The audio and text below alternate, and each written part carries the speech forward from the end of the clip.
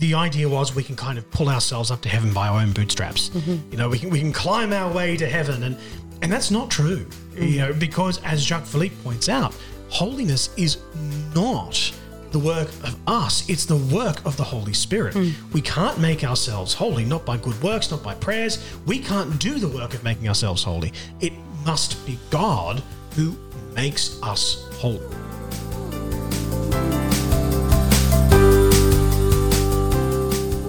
Hello and welcome to this week's episode of Living Fullness. I'm Stina Constantine, and joining me on the podcast is Father Sean Burns. Each week you'll hear us chat about a range of topics from virtue to relationships, comments on cultural shifts and lessons that we're learning as we go along, and you are most welcome. So sit back and enjoy being part of a conversation with a couple of friends. How are you going, Padre? Well, thank you, Stina, and yourself? I'm doing well. That's the way. What have you been up to? What have I been up to? Reading, trying to do lots of reading. Yeah, good work. I may have purchased like a whole stack of books from the States. From Sophia Press, because they don't exist here in Australia. I may have asked you to purchase at least 2 for me. So That's true, just to save on postage costs. Well, I mean, it was going to cost an arm and a leg, so we may as well share the load.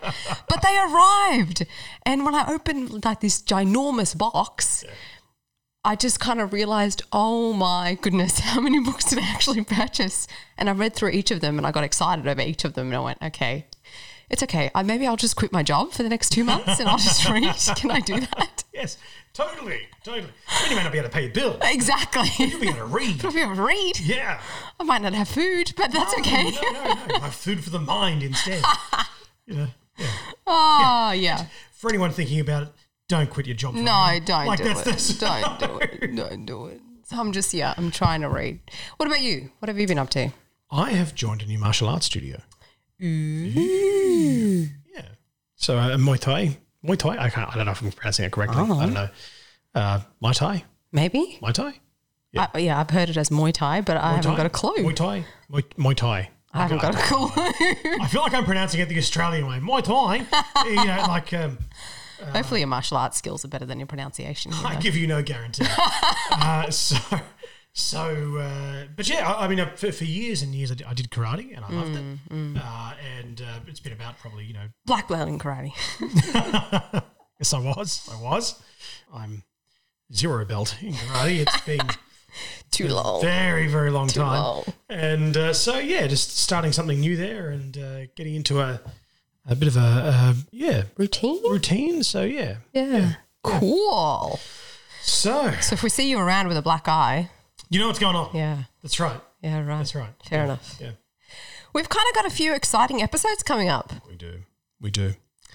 What are they on? We are finally on to our first book study for season 3. Yes.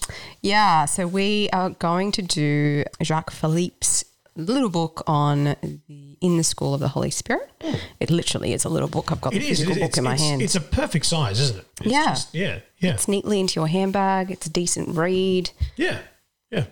So what we're going to do is we've actually separated, Jacques Philippe separated the book into 3 parts. Yeah. So we're going to run through this in 3 parts. So the next 3 episodes, including this one. So for this episode, we're looking at part 1, which is Holiness is the Work of the Holy Spirit. So our brother Jacques Philippe begins really with a bold prayer. This bold prayer is, beg the Holy Spirit to put the desire in you to love God as much as he possibly can be loved, and even beg him to leave you restless until you have that aspiration. It's bold. Yeah. It's bold. Yeah. I mean, it's talking about starting out big. That's a bold prayer. Yeah. And so it kind of immediately fits in with the very title of this chapter that he's got together, which is Holiness is the Work of the Holy Spirit. Yeah. It ain't our job, right? So he's like, first ask for the desire, ask for the longing, the thirst for union with God. That is like, that's the first thing we do. Yeah. Yeah. But I also love that part of the boldness of this prayer, I also love is that it's not limited by our capacity for love. So the prayer isn't, help me to love as much as I possibly can love. It's no, help me to love God as much as God can possibly be loved. It actually it's beyond. Exactly. It really does set into motion the passage of our Lord in the Gospel of Matthew where he says, be perfect as your heavenly Father is perfect. Like this, the rubber hits the road here, right? Yeah. Ask to love God as much as it is possible for him to be loved. Yeah. Yeah. So in this very early sort of few pages, the first few pages, he also says something that stood out to me. One of his quotes is, it's just as important to help devout people become holier as it is to help sinners be converted. And I just think that there's so much truth to what he said there. And I think sometimes we can become practicing Christians, we can become complacent in our faith, particularly if we're not actively looking for ways to grow in relationship with Christ, because we can kind of start to go, well, I'm doing like the bare minimum, or maybe more than the bare minimum. Maybe you're doing, what you're following your own routine and your own rhythm and, whatever's part of your prayer life, whatever that looks like. And you're kind of going tick, tick, tick. I've done the bare minimum and then some. Yeah. I'm good. Yeah. I'm going out there. I'm evangelizing. Like I'm participating in ministry. Like you're ticking boxes. Yeah. Like, yeah. I'm doing all of this other stuff. Yeah. So I'm going out and beyond myself. But hang on, actually, we also need to be focusing on the growth that needs to happen for us who are also trying to be devout. To actually have a devotion means that we need to be consistently working on that relationship as well, constantly going deeper. Absolutely. And in this very point, our brother Jacques Philippe makes the statement that it's not enough merely to say, I believe, but rather we have to actually love God and love God well, and that takes a community. And this is an interesting point. Ratzinger makes the point that when it comes to faith, there is an I-we component to faith. It's never just I, it's also we. Yeah. That, yes, I believe, and that's essential, but I don't believe on my own. I believe as part of a worshipping community, as the body of Christ. So it's not just us. It's the whole church. We're actually helping each other to grow in holiness. And it's not just the earthly realm that's helping us to do that. It's also the heavenly realm. Most importantly, the heavenly realm that's helping us to do that, the heavenly church that's helping us to grow in that holiness. And look, it is a task which sits beyond our power. And I think what you were talking about before, Stina, that we can kind of be like, oh, well, I'm doing this thing. I'm engaged in this work and I'm saying these prayers and I'm coming to Mass on Sunday. We almost make a bit of a Pelagian approach to our faith. I feel like I probably need to actually, okay. So we make a bit of a Pelagian approach of our faith. And when I say a Pelagian approach, I mean Pelagianism is an early Christian heresy started by a guy named Pelagius. The idea was we can kind of pull ourselves up to heaven by our own bootstraps. Mm-hmm. We can climb our way to heaven, and that's not true. Because as Jacques Philippe points out, holiness is not the work of us. It's the work of the Holy Spirit. We can't make ourselves holy, not by good works, not by prayers. We can't do the work of making ourselves holy. It must be God who makes us holy. So the task is well and truly beyond our power. So it's not our work. It is the work of the Holy Spirit, not a work of our effort. And, as a vocations director, one of the things that I often hear is, oh, look, Father, what if in my attempt to discern the will of God in my life, I make some wrong decisions, I make some wrong choices. It's like, dude, it's okay. Fear not. Yeah. Like it's I think Chris Stefanik makes the point, look, you're not that big of a deal. Like, it's don't just chill out, man. Yeah. Like it's okay to make a choice and see where that choice leads, So I think often when we are trying to grow in holiness, trying to discern what the will of God is in our life, we can try and tackle that by our own means, by our own power, and just be like, right, I'm going to figure out what my vocation is today, or I'm going to figure out what my vocation is. No, look, just step out in faith. Just if you feel an attraction to something, just step out in faith and be like, okay, you know what, God, I'm trusting that you've got this, that you're going to help me grow in holiness in whichever path I take here. You've got this. I don't have to have it all together here. You've got this. Yeah. You're also not meant to have it all together here. Yeah, exactly. Not just don't have to. You're not meant to. You're exactly right. You're exactly right. One of the quotes that he puts in is from John of the Cross. And the quote is, happy is the soul who loves because the soul holds God captive. Holds God captive? Yeah. I mean, can you imagine that? Yeah. Like that, like just even trying to picture what that could possibly look like. Yeah. Blows your mind, because how could you possibly hold God who creates the entire universe, who holds the entire universe together? How can you hold God captive at all? Yeah. It's outrageous, isn't it? It is. And I think in some ways that captivity is at the invitation of God. Yeah. Like it's you might remember in the Gospels when Jesus is calling his apostles, and I think it's is it James and John or Peter and Andrew? I can't remember which ones now. But he says to them, they ask him, where are you living? Like where are you residing? Yeah. And he says to them, come and see. And in the ancient world, to see something wasn't just to visualize it, to behold it. It was actually to possess it. Yeah. To in some way make it a part of you. Yeah. And so that captivity is this invitation that, like, I'm actually inviting you to hold me captive in your heart. Yeah.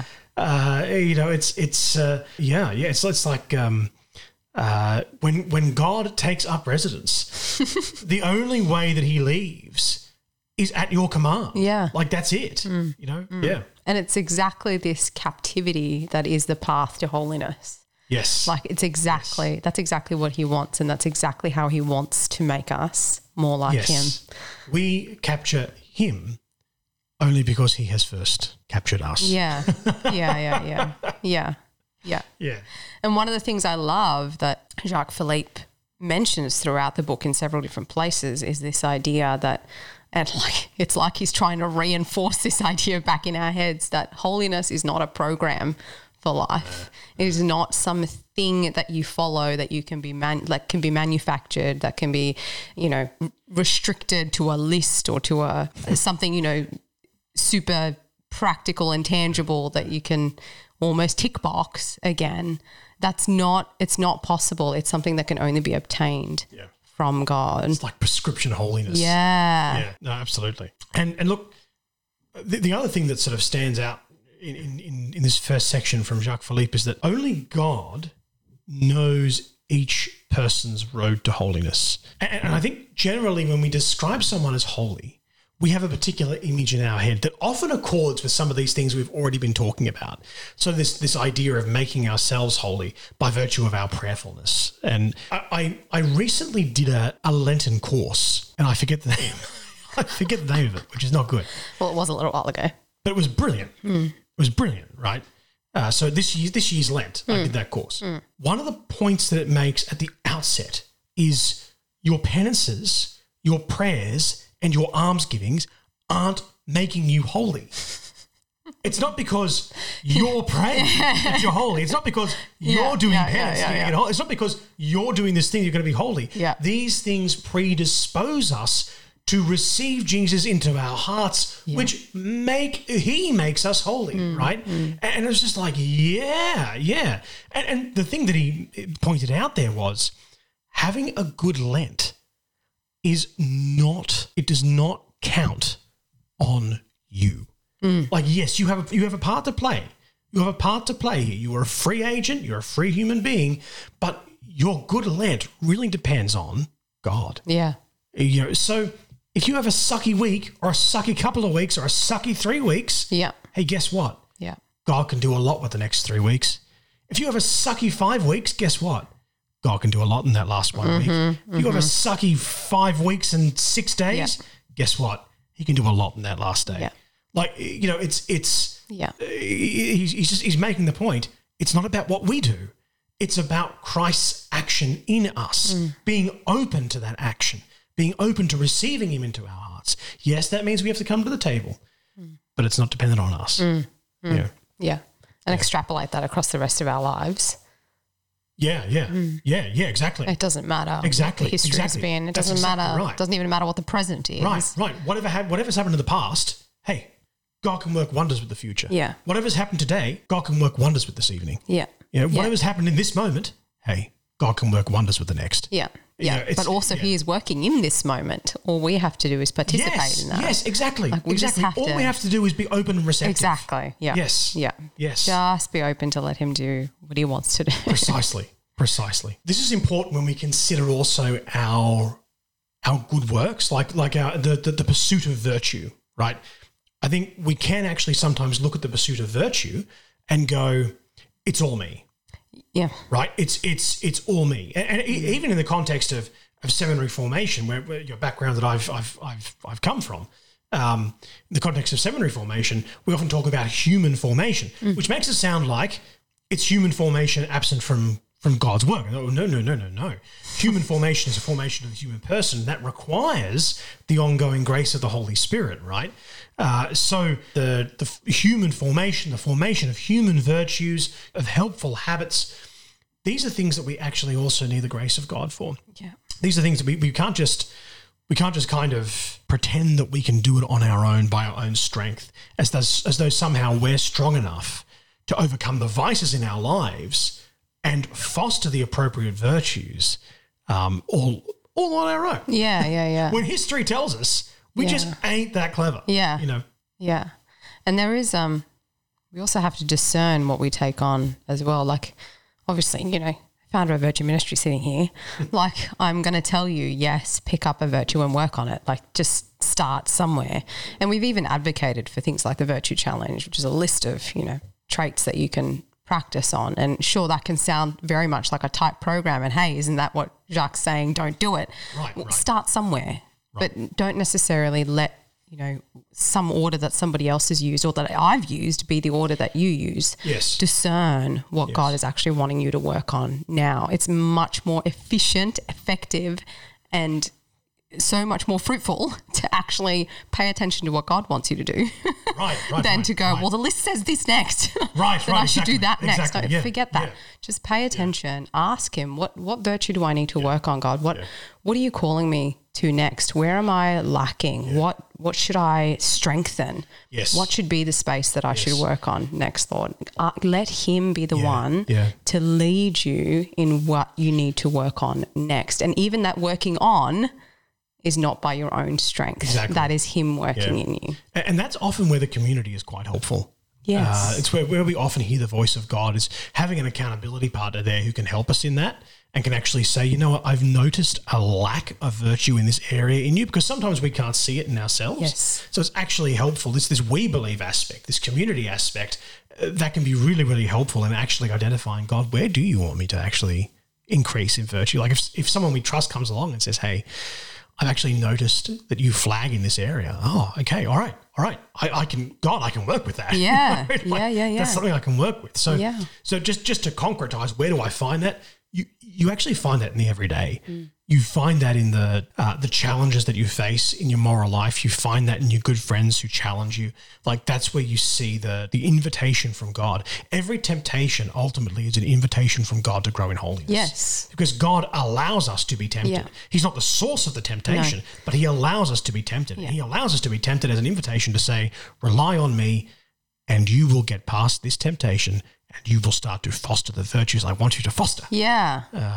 It's an opportunity for growth. Right. That's what they are. If we choose to, like you said, if we choose to accept that invitation, then it becomes the perfect space for growth. Spot on. But we have to be aware. We have to first see that that's what it is. That's exactly. That it is. It's, exactly. I'm helpless. Right. Like, oh, hang on, no, you're not. You're not, exactly. Child of God, you are not helpless. Yeah.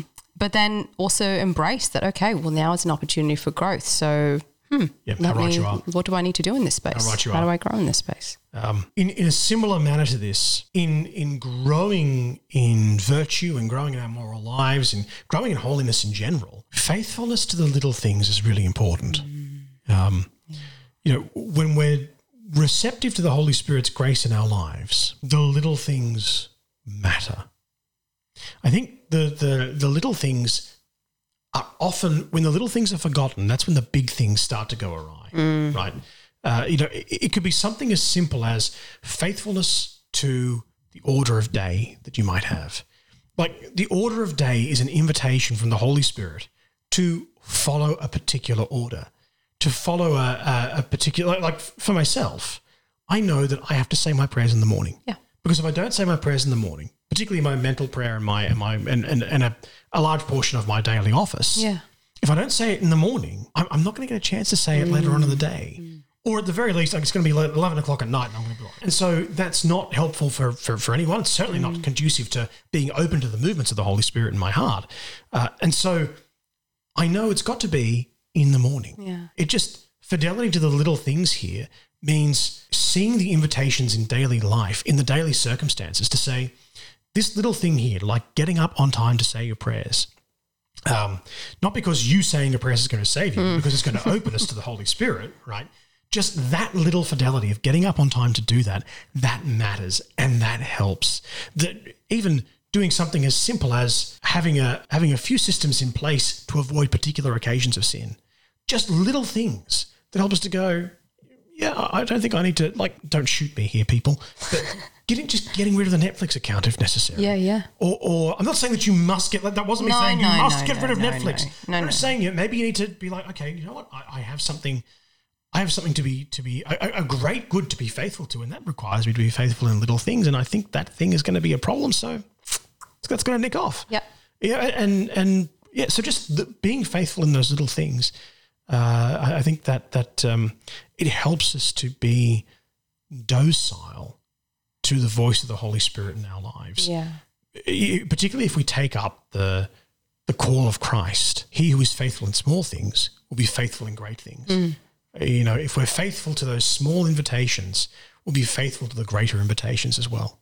Yeah. When you were talking about being, too tired of an afternoon or not having the time later on, it reminded me of something Bobby Angel said in the episode last week. Yeah. And where he said, when he was talking about discernment, and he said he wanted to give his youth to God in a similar kind of way, us wanting to have that desire of giving our best to God, the most energized to God, not just the leftovers. Yeah, right. And some days the leftovers are all that we can give. Yep. And that's okay.